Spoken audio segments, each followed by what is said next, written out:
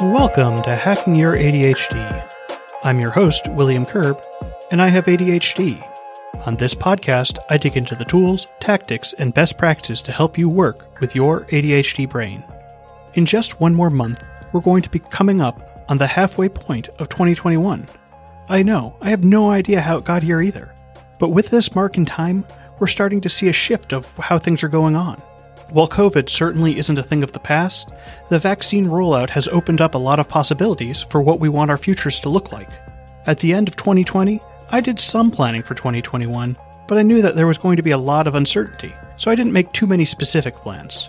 But now that I'm getting a better grasp of what the future might hold, although, to be honest, with ADHD we're always going to have a lot of uncertainty, I felt like it was time to go over those plans again and maybe give myself a fresh start. In this episode, we're going to be talking about the fresh start effect, go over some stuff on planning, and how we can work on sticking to those plans. If you'd like to follow along on the show notes page, you can find that at hackingYourADHD.com/76. But before we get started, this episode is brought to you by the Skylight Frame. So many of us with ADHD need those visual reminders of what's going on in our days. So if you're a visual person like I am, then you'll love this new way to visually organize and color code all your family's plans and to-dos. Skylight's Smart Family Calendar is the upgrade your family needs this school year. The Skylight Calendar syncs all of the different digital calendars and events your family uses and shows them all together on one beautiful touchscreen display. And the new chore chart feature shows organized lists of what each person needs to get done so they can check them off and stay on top of household duties. And because there are always more things to do around the house, one of the best features of the Skylight Calendar is that chore chart. Kids get to enjoy checking off tasks and watching their progress bar update while learning some responsibility and time management, which is also something I could use some work on as well. Now, as a special offer, you can get up to $30 off your purchase of a Skylight Calendar when you go to skylightcal.com and enter the code HACKING. Again, skylightcal.com and enter the code HACKING. That's skylightcal.com, promo code HACKING. All right, keep on listening to find out how you can get a fresh start.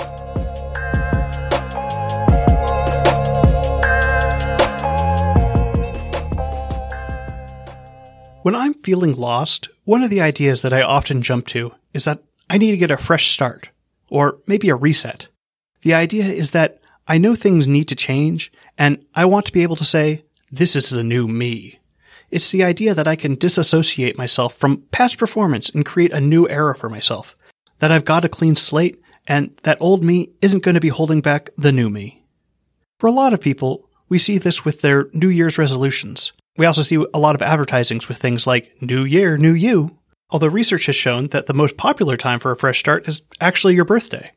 It's a lot more personalized then. Maybe you're turning 30 and you decide it's time for a change, and that flipping of the digit feels pretty significant.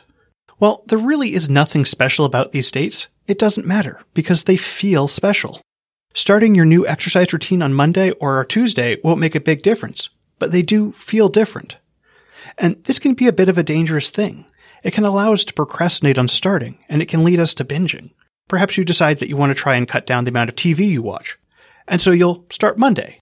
But since it's the weekend still, you decide to binge on as many series as you can before Monday rolls around.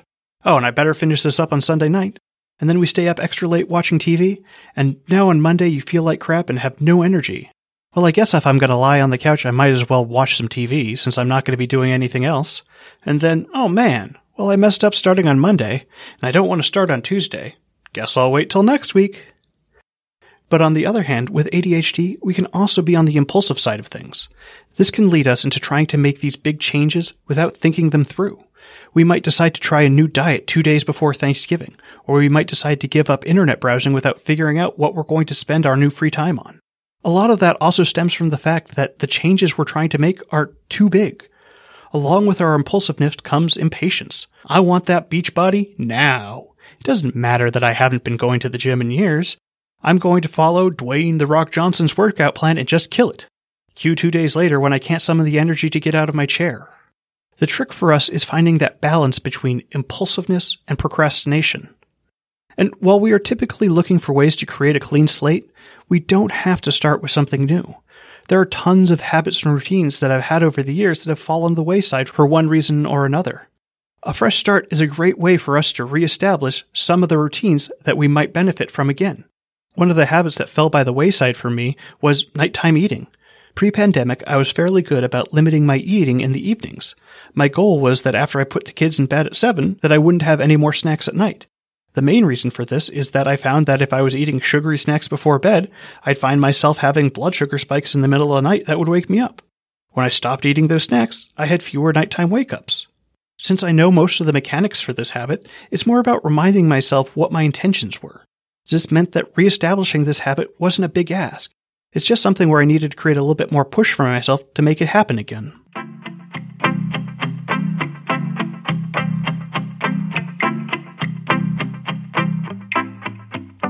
So why bring fresh starts up now? Well, for a lot of people, we're looking to get our life back into some sort of normalcy. And let me be clear here that I know that COVID isn't over, but it's starting to look like there are going to be some aspects of our life that we should be able to reclaim. And even if that isn't the case, we can still work on defining what we want to see the next half of the year to look like. Another thing I want people to keep in mind that I mentioned above is that there isn't any specific date that makes any better than any other. In fact, I'm sure there are a lot of people who are listening to this after the start of July who have missed that half-year mark. It just happens to be a convenient date to go for when I'm releasing this episode. We could as easily go from your birthday to the start of next month to the start of next week. The important part here is that you pick a date that you're going to start on, because here's the thing with ADHD. We can easily procrastinate on things. This might lead us to argue that, hey, why not just start today? Well, that might not be the best idea. Are you actually ready? Do you have a plan put together? Jumping in too early on something can easily get us frustrated when we're not ready for the challenges that come our way. Setting a date gives us a soft deadline. However, as with all deadlines, it's going to need something more or we're just going to completely ignore it. When I say soft deadline, what I mean is that it's basically a rough draft. It gives us an idea of when we want things to happen. But they also won't have any consequences if we don't hit it. Deadlines are great tools to get us motivated to finish up when we're working on something, but they don't work if we know we can just blow them off. I know I've fallen into that trap many times. It's easy to believe that, well, this time will be different. So there are a lot of ways that we can work on setting up consequences, and the level you want to go with is up to you. It can easily start with just some social pressure of telling someone what you're going to do to create some accountability. Or maybe there's a class you're signing up for and there's an incentive of things starting regardless if you're ready. You could also hire a coach or use an online service like Stick that allows you to create commitments and put money on the line if you don't follow through. And that site is stick.com, STICKK. Also be in the show notes at hackingYourADHD.com/fresh start. But let's also be clear here that just having consequences isn't always enough for ADHD. I have paid the ADHD tax enough times to know it's not just about having money on the line. There have been plenty of classes I've signed up for and never shown up to. There have been plenty of bills I didn't pay in time that I got fined for. So yeah, I would rather not lose money, absolutely. But that on its own doesn't guarantee that I'm going to get it done. I mean, maybe if it was a ridiculous amount of money, but I still wouldn't just bet on me remembering. To really make sure, I'd put some other things in place so that I'm not relying on my completely unreliable memory. I know it sounds obvious, but the number of times I've thought, well, hey, I'm going to remember this time. Well, I don't remember how often that happens, but it's way more than I'd like. Which really just illustrates the point more that we can't just rely on our motivation to remember something. Stuff happens, and I get focused on that, and the thing that I thought I'd never forget slips out my brain, and whoops, now I'm way past the window where I could return those things. So while financial incentives can help create motivation, it isn't the only thing we're going to need. To go along with those consequences, what we want to have as well is a plan that is going to help us keep on track. I mentioned New Year's resolutions earlier. Looking at the follow-through on those, one thing that is abundantly clear is that a lot of people don't get very far on them. For some people, that's a sign that we should give up on making goals.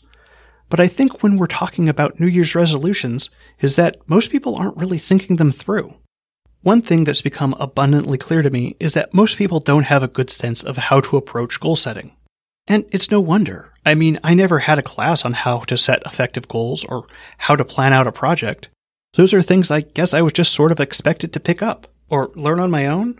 Except when it's something that you don't know you need to learn, you never make time for it.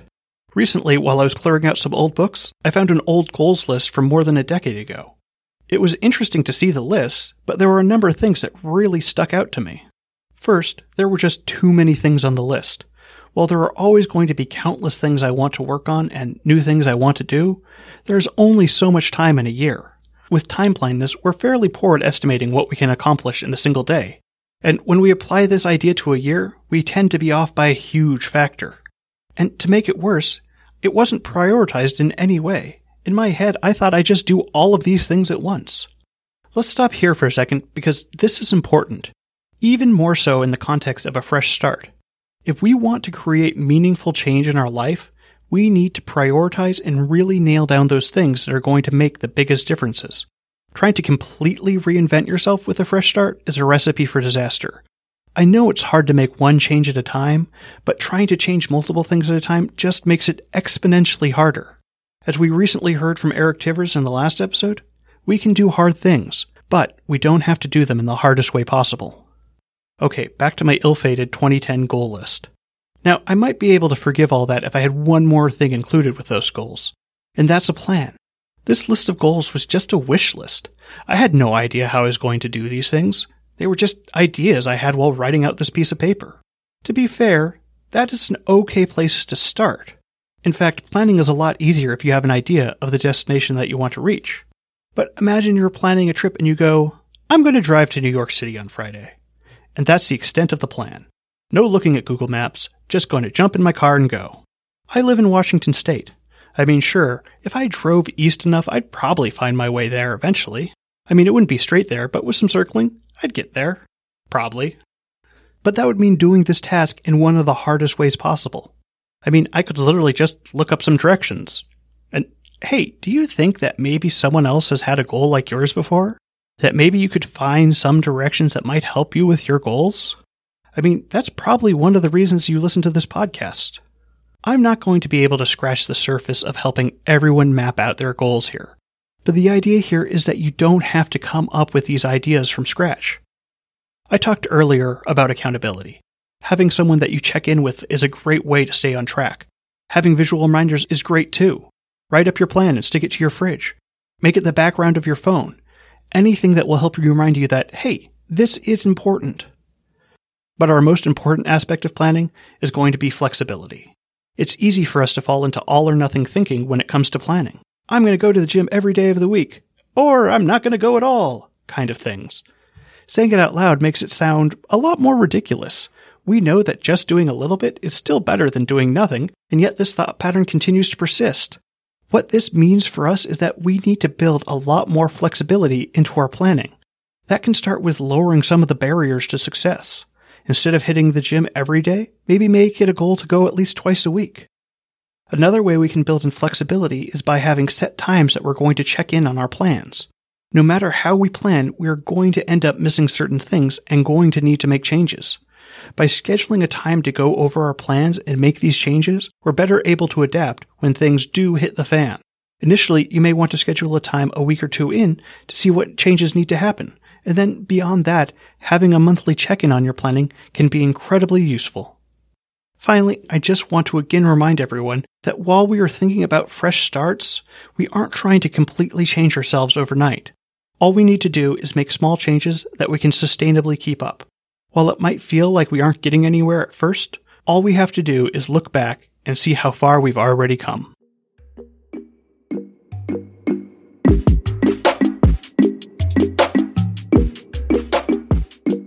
Thanks for sticking with me all the way to the end. Before you go, though, let's do a quick rundown of today's top tips. 1. Fresh starts can help us let go of our past performance and embrace our new self. 2. We can effectively create motivation with financial incentives, but often that might not be enough for us to follow through. We also need to create reminders and plan on how we want to accomplish our goals. 3. Don't try and do all the new things at once. Pace yourself and create a plan on what you want to do first. Try and focus on doing things that by doing them will make everything else easier. 4. We need to be flexible with our plans because we are going to hit speed bumps. While we can't plan for everything, we can work on ways to help us get back up when we get knocked down. All right, that's it. Thanks for listening. I'd love to hear what you thought of this episode. Feel free to connect with me over at hackingYourADHD.com/contact. If you'd like links or to read this episode's transcript, you can go to the show notes page at hackingYourADHD.com/76. If you'd like to support the show, the best way to do so is to tell someone about the show, especially if you think a particular episode would resonate with them. Just click the share button on your podcast player and send it over to them.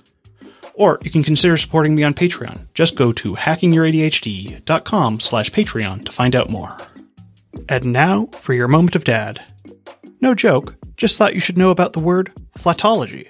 You know, the science of flatulence, which would make a flatologist a fart scientist.